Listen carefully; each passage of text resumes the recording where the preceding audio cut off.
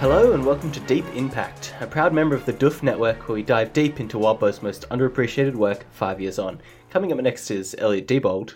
And that was Reuben Morehouse. Wait. Hold on, Elliot. Does something sound different to you about that? Yeah, well, I think if we have any keen listeners out there, they may have noticed that we've changed the intro because Deep Impact is now part of the Doof Network. Yeah, wow. So some people might have already seen that announcement, but for those of you who don't know what that means, Deep Impact has joined a podcasting network that Elliot and I have been listeners of for a long time. What, like 3 years now, Elliot? Yeah, maybe. Maybe 2 years, something like that. Yeah, so we're pretty excited to be joining the Doof crew. Now, what does this mean for our listeners, Elliot? Geez, you put me on the spot here. I don't know. Not much was the answer I was expecting. I couldn't think of anything. Well, basically what it means is that Elliot and myself are more supported to make this show and to keep bringing the show that we really enjoy making to the people who enjoy listening to it. What it also means is that we're going to be talking about some other shows that we really like every so often and encouraging people to check them out as well. It basically means we're going to be Deep Impact is going to be growing, hopefully. So, we're excited to see that. Yeah, definitely. Any other stuff? Any other announcements? Any other big news, Elliot? Nothing that I can think of. Well, I have one piece of big news, which is Mrs. Lewis helps Blake and Rose deliver this letter finally in this chapter. This letter that we've been hearing about for so long finally gets delivered. People keep telling me Pact has, too intense pacing, but it's taken three chapters to deliver a letter, so I don't know what they're on about. Yeah, it's a real indictment of the U.S. Postal Service here. Obviously we were left in Damages 2.5 with Mrs. Lewis and Blake and Rose heading to finally deliver this letter, and we get it. Oh, what a setup and payoff. The cliffhanger has been resolved. People have been asking, will they, won't they deliver that letter? And they do. Yeah.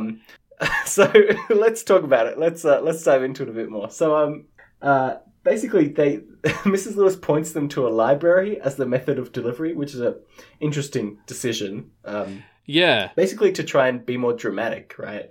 And so she sort of gives this whole speech about how, again, and this is sort of what we've been learning about for the last two chapters, delivering it in a dramatic fashion kind of adds up how much the spirits are going to help things along.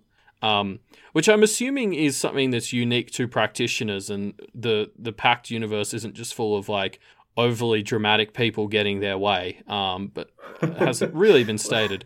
Magicians and people who work in theatre in the Pact universe are much more likely to be successful just because the spirits are really into it. But I definitely, I love the way they sort of go about this. Like they address the letter for like, RCMP eyes only, like contains details of Molly Walker's murder. Secret, very important. Yes. It gives us like, because I know Blake and Rose are still new to it, but there's a sense like practicing is so serious and everything matters so much. And they're just kind of like, they feel like high school drama students where they're just trying to like make it as dramatic as possible. It's like burning the edges of a map and dipping it in coffee to stain it. It feels like the equivalent of like, ooh, I'm going to make a treasure map and make it really realistic. Yeah. It's very fun. It's great. And then there's also this bit where Blake can't get seen on security cameras because that would make it less of like a, mystery. It would just turn it into like, the cousin of the girl who died trying to set up the chief of police. And so Blake learns to use his second sight a bit more. And I mean, he's still got a way to go. I find this really cool. He's still pretty beaten up from the fight. I mean, literally beaten up from last chapter. And so you get the sense that he kind of really pushes it to be able to use his powered up second sight here, but he eventually does learn how to do it, and he learns to see a lot more. He can see like where the security cameras are seeing. He can see where people walk the most from day to day by the kind of after images of their path, stuff like that. Yeah, which is a sort of a crazy new development. Like it's sort of when we had this sense of like when he stopped focusing on specific types of spirits, I guess, and opened himself up just to sort of the mess of them. Like, Yeah. I sort of got that development as a way of like just showing you there's so much, and if you just sort of blur your eyes a bit, you can see even more.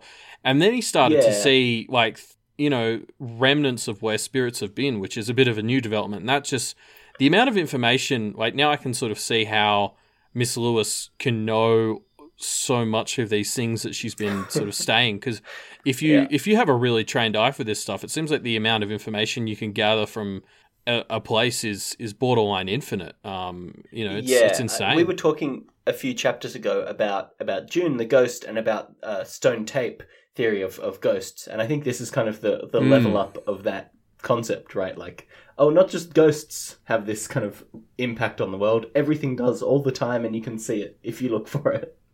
Yeah, totally. So there's a little point here. Blake is kind of talking about how his sight he's pretty beaten up, and so he doesn't know if he can use his sight. And he says, "Oh, Rose, why don't you do it?" And Rose says, "Oh no, I don't think I can." And Blake's like, "Oh, what? Why not?" And Rose says something to the effect of, "Oh, when I thought I was seeing spirits, I actually think I was seeing something else, so I can't really do that." And she doesn't really want to explain any further. Blake pretty much explicitly says, "You're gonna have to give me more than that," and she's like, "I'll do it later." Yeah, what is going on with Rose at the moment? Like, this was the point I think where I was starting to be like, this is getting creepy with how much I feel like she's not sharing. Like, there's something going on here that feels suspicious. Yeah, I mean, it might be because I've been sort of looking at everything so closely, but I've been starting to get that feeling for a while now. Like, she, because when they originally did the ceremony, I think she sort of was like, "Oh, it didn't work, I'm seeing something." And the "I'm seeing something" line kind of got a bit lost in everything else that happened after that, because she was clearly ticked off. But there's just been more and more little hints that Rose isn't, or hasn't been completely honest. There's something she's been omitting, at least as far back as when she awakened. Now, I'm going to put you on the spot here, Elliot. What do you think she's leaving out? You got to call it. Call the shot. I mean, I definitely think part of it, I don't know if this relates to her vision. I think that the lawyers told her more the first night that she woke up and came to find Blake than she's let on. I think that there's been some secret she's been holding on to since they first interacted, that I think has to do with presumably there's something set up to have her replace Blake, because I've noticed she seems her most depressed when Blake is being really kind to her. You think she's feeling guilty? Yeah, I wonder if there's a little bit of guilt associated with the fact that she thinks maybe she's meant to replace him, and you know, so she doesn't like it when he's actually a decent human being. Interesting. Well, we'll add that to the speculations list. But despite Rose's deceptions, she is good at bullshitting. She's good at making little speeches. They drop off a letter in the kind of book return slot at the library, and Rose gives a little speech just to kind of help it along its way, make it a bit more dramatic. Again, just hitting that note of Rose really kind of getting the wordplay stuff and really being a natural at it. Yeah, I do think, and Maggie sort of points this out later in the chapter, but there's very much this sense of like, when Rose has been told to play up the drama, she seems to have gone very much towards like Victorian England type like speaking. Like this speech she drops off is very you know, somebody trying to speak as eloquently as they can, and so they're going to like Victorian era England. Yeah, it makes me, and it's great. It reminds me of being in you know, English class in high school, and you just kind of have to make stuff up at that point to do your literary analysis. Now, hopefully, we've gone past that point now, but it does seem that that's basically what Rose is doing here. Just like, bullshit. Oh yeah, Victorian era English. We'll make it sound fancy. Okay, there we go. But I mean, it definitely, you know, it did sound pretty good, and I guess we'll see if it worked. But she's good at it. So they finally dropped off the letter, got there, and they basically start to head home, and Blake is trying to, you know, get more info out of Mrs. Lewis. And so at this point, Mrs. Lewis basically says, you know, I've been helping you out of the goodness of my heart, but if you want more information, you know, I'm here as an employee, so you'll have to pay me. Basically, it'll cost you a minute. Yeah, and what's so funny about this is so she sets up this thing where she'll give them hints or just say random bits of information, and if they piece things together, then like, great. But if they explicitly want it, then she'll have to charge them. Which is similar to what Johannes said a few times ago. This is exactly what Johannes did. Johannes did about an arc ago, and it was so much creepier when he did it. Whereas there's just something about Miss Lewis that I just instinctively trust, even though I know I shouldn't. And I love this line. Going back to the Rose thing a bit, I love this line where she's Blake is just sort of going on. He's like, "I'm so tired right now. Is this the Vestige thing?" And she just smiles at him. He's like, "The Vestige thing." Yeah. It's such a troll answer. Yeah, a real non-answer. A real yes, that's what you're saying. That's correct. And not actually hinting at the wild amount of information behind the answer there. Yeah, it really feels like it's another tick, I think, in the box of there's something she knows about Rose that she's not saying thing, because it just feels so like, oh yeah, if that's what we're calling it, sure. So they kind of start talking more about vestiges after this, and Mrs. Lewis thinks, she says, rather than just talk about this, I'm going to show you.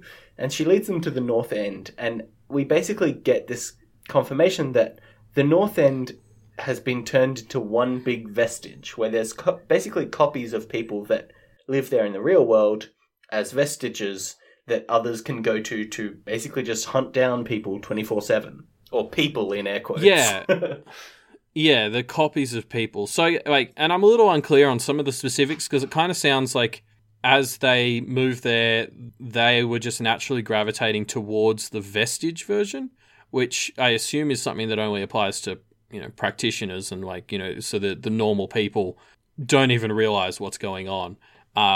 But it's funny because it really gets to Rose. Like, she's like, oh, that's awful that they're killing these copies of people. Yeah. Obviously because she is, a vestige of a person. But I couldn't help but relate it back to what she was saying about June, 2 chapters ago, where it's just like, no, that's just some remnant, forget about it. She clearly seems to have drawn, from her perspective, this line in the sand about when a copy matters and when it doesn't. No, that's just a copy of a person. They don't matter. But I'm a copy of a person, so I matter. It's very, she's definitely got a very vague line. Yeah, I mean, I guess I can see where she's drawn the line, but I just think it's funny given her situation that she managed to draw it right there. It seems quite a bit self-serving where she's placed it. So we get, Mrs. Lewis brought them here to basically give them a hint to some answer, but she doesn't tell them the answer. So it is a bit open to interpretation. Rose kind of thinks that what Mrs. Lewis is trying to say is that within domains, there's an ability to kind of break or bend the rules. And so maybe that can be used to break or bend the rules for vestiges, right? Yeah, that's sort of the takeaway I think we sort of get to, is we've heard that you can alter the rules a bit in your domain. So essentially, the idea here would be if Blake claims a domain, he can bring Rose out of the mirrors inside of it or something. Yeah, or, change her limitations, make her not sap power from him, or make her not, expire and get ruined. Yeah. Yeah, there's a lot of unknowns, but that the message basically seemed to be get a domain. Get a domain, get a domain. Do it. or really get anything. They head back to the house, and Mrs. Lewis basically says to them, you guys need to get a familiar, an implement, or a domain in the next month. Full stop. Yeah. And I mean, this point is kind of constantly punctuated by Blake basically being on the verge of passing out as this whole conversation's going on. And it's like, you need an alternate source of power. You can't keep ending up like this. And I like this bit. So they've got the hair from the fairy. And she also explains a bit about how that works. They can use the glamour power to, try and get some sort of effect out of it. I have no idea what effect they could possibly go for with a piece of hair based on the examples she gives, but I'll be interested to see if they do something with it. I like that Blake kind of comes away with the thought of, what is a hair naturally good at? And there's not really an answer to that question. Yeah, maybe like a disguisey wig type angle. I don't know. But it's great because then there's this thing where it's if you had glamoured earrings that give you increased hearing, you seem to get some kind of bad karma for doing that, where eventually the universe will hit you back by making you like deaf or something. I'm assuming this only applies to glamored items. Like, if they use June in the hatchet to freeze someone, Blake's hand isn't going to burn off an arc later. I'm assuming. I get the sense that it's more with the hair. Like, hey, if they use, or let's use the earring example because it is a good one. You have this earring that gives you better hearing. You need to take care of that earring, right? If you fail, whatever spirits care about that earring will have the backlash of, well, now you get the kind of ironic Alanis Morissette punishment version of that benefit, which is now you lose your hearing, right? Okay. Yeah. Okay. So that's slightly different to how I understood it, but that makes sense. But yeah, no, I do love the little angle of the ironic punishment. So I feel like there's going to be some cool examples of that by the time the book is done. No comments. And it may even be what happened to Maggie. We'll see. Yeah. So basically, Mrs. Lewis gives them this ultimatum: you guys have a month. Get a familiar, an implement, or a domain by the end of the month, or else you're busted. And as part of this, we kind of get a bit more information about what these things represent, right? So getting a familiar is making a lifelong bond with an other, which is kind of like marriage analogy, I suppose. Getting a domain is like settling down in a place forever, and getting an implement is basically like consolidating your personality into an item. So you really have to know who you are, or like what you want, or where you want to be to make one of those choices. Yeah, so we sort of had some idea about this, but this is definitely framing it in a different way that's a little bit more intense. I did like the comparison of picking an other as a familiar to dating. Like, it's like find your hobbies and then find an other who shares the same hobbies. Like, what does that even mean? Yeah. Like, all the others we've seen so far are murderous psychopaths. Blake's hobby at the moment is staying alive, so maybe there's some others who like that. And Mrs. Lewis really hammers home the importance of this by saying to Blake, barring exceptional circumstances, you are going to die soon. Like, no joke, straight up, look at me, you're gonna die. Well, yeah, and I like this because it's right after Blake sort of says, I want to be careful picking a familiar if it's like as important as marriage. And, I don't want someone like the barber. And she just sort of responds, I mean, honestly, I don't know if you have to worry that much about a lifelong bond because I don't think you have that much life left to live anyway. Yeah. Like, which is a bit of a, it hits Blake pretty hard, as it should. I guess this is the right time to talk about this. Mrs. Lewis has basically been saying, hey, I'm here to endear myself to you. And then she drops this on Blake.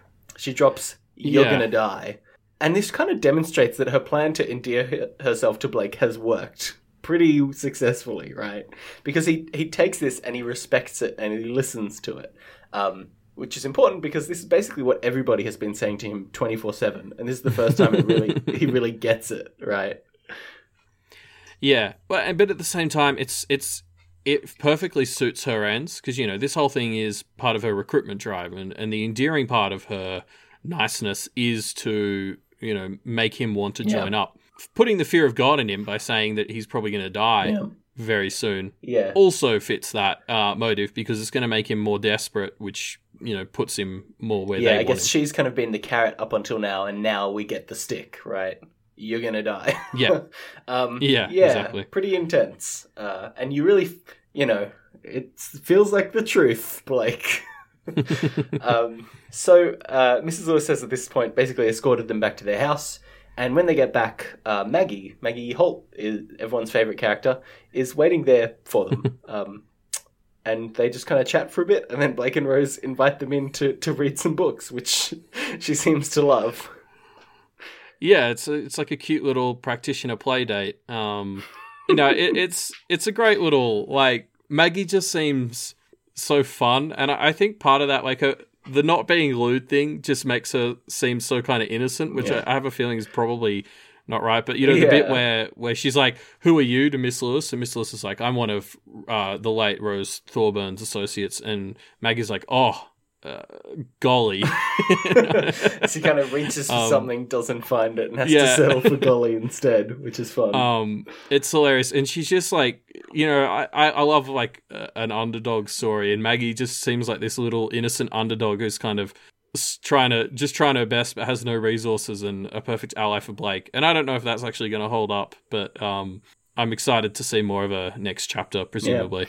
Yeah. So yeah, that's how the chapter ends, with Maggie going inside to read some books. Well, she said she can only be there for 20 minutes, which is really good because, like, Blake needs to go to bed. Like, I don't really know what he was thinking. Like, Rose was like, come back later. And I was thinking, yeah, that's the right call. And Blake was like, no, come in now. He's just been told he's going to die. He needs to do something, Elliot. Yeah, he's trying to be proactive, I guess, which is classic Blake. But that's the end of Damages 2.6. So what did you think overall about this chapter, Elliot? Yeah, I mean, I liked it. This sort of felt like an in-the-middle chapter. Like, we had the action last time, and then this was sort of the wind down. Like, we actually deliver the letter, and sort of as we're winding down, we got a lot of new information dumped on us. So it was very much a chapter of, like, filling in some more gaps, still getting them in riddles. Hopefully at some point we'll get information I fully understand in this story. But yeah, like, and obviously then it set itself up for what I assume is next chapter, chatting with Maggie. So I look forward to it. Yeah, I really like this chapter too. I think, I mean, we've kind of hit this point a bit before, but the exposition in Pact is so fun just because of the systems in the world. Like, it's just so much fun finding out about another aspect of how this world works.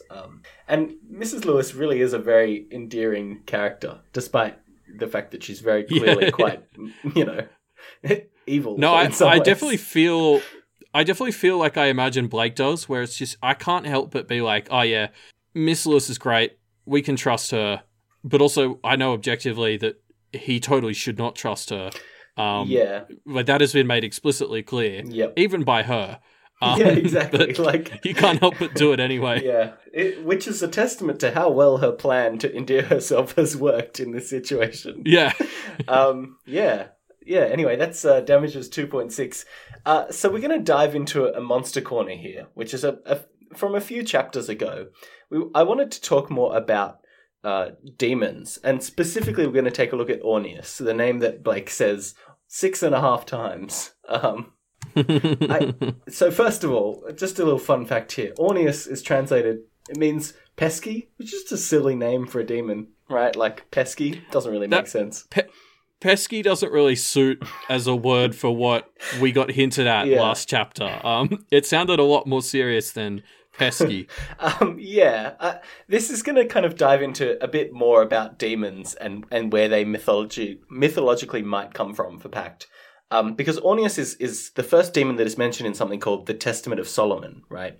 Which is this text that is, like, falsely attributed to be written by King Solomon. And so it's kind of like this weird thing where it kind of is written to be very biblical, but isn't, because it's not, it's not written by any of the actual apostles. It's falsely attributed to King Solomon. And so it's like in this weird place of, like, half a biblical text, but half not.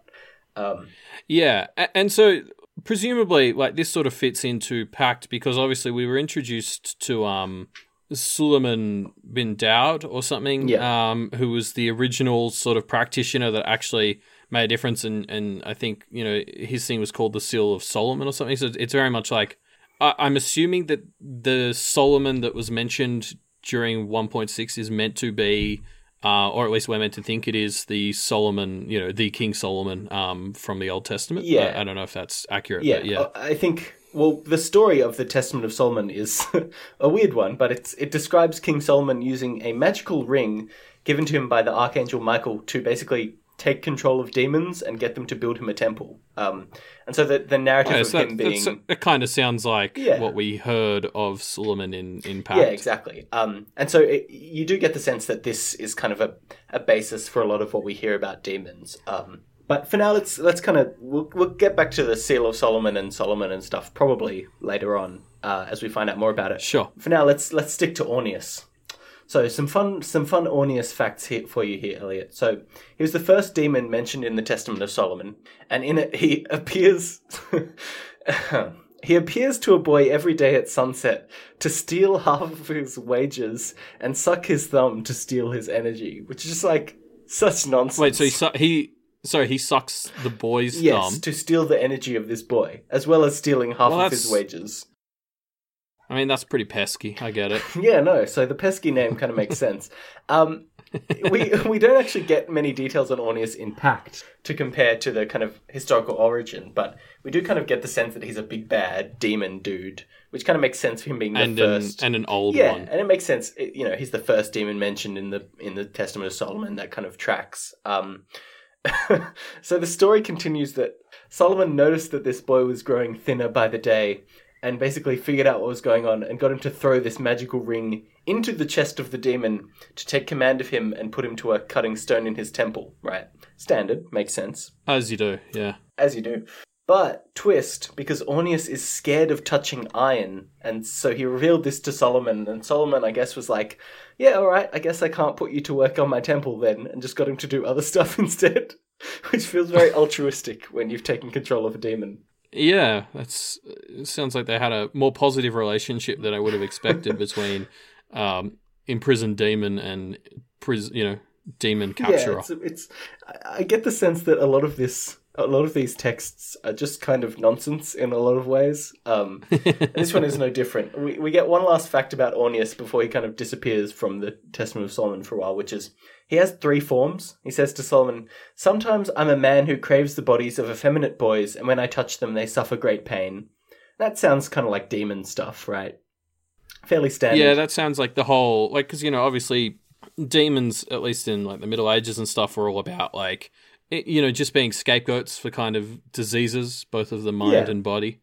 And that kind of sounds like Orneus was originally perhaps this metaphor for pedophilia, I guess. Yeah, it's interesting. I didn't get too many overt references to that, but it definitely feels like there's a link there.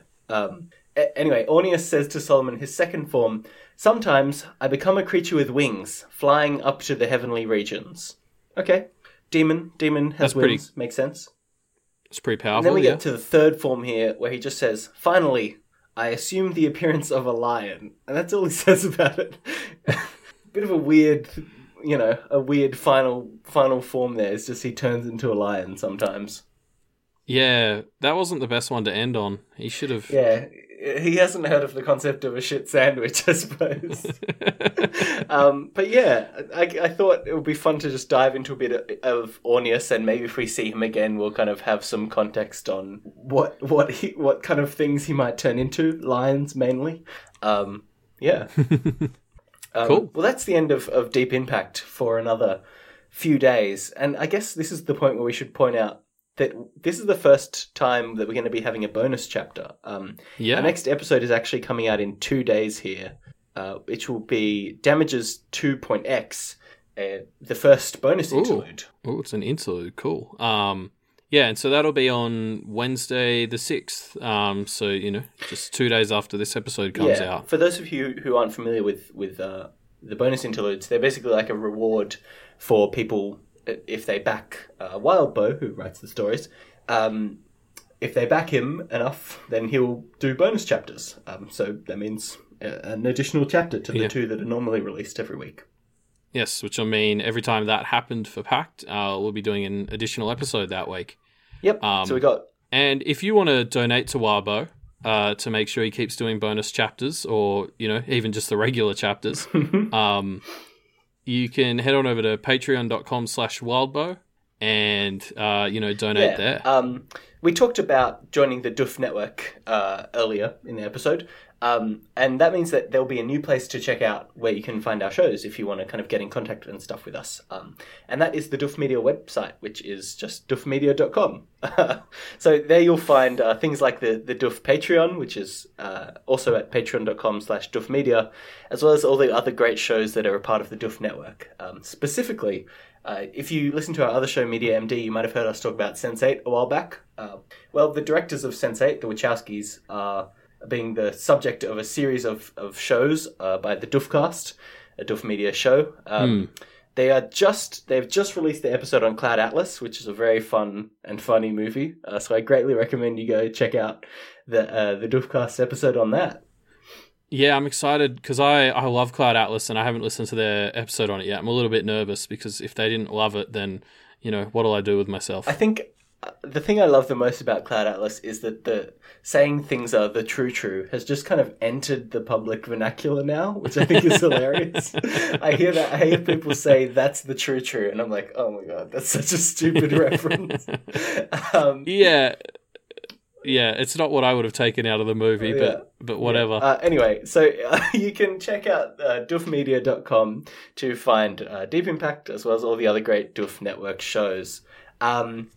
If you want to get in contact with us, leave us your thoughts on Damages 2.x, so we can chat more about the show. You can do that through our discussion threads or our Twitter, which will be linked in the show notes down below. Yes. I think that's everything. We'll see everybody next week for our first bonus chapter, 2.x. Not next week, sorry, in 2 days for our next bonus chapter, 2.x. See ya. Bye.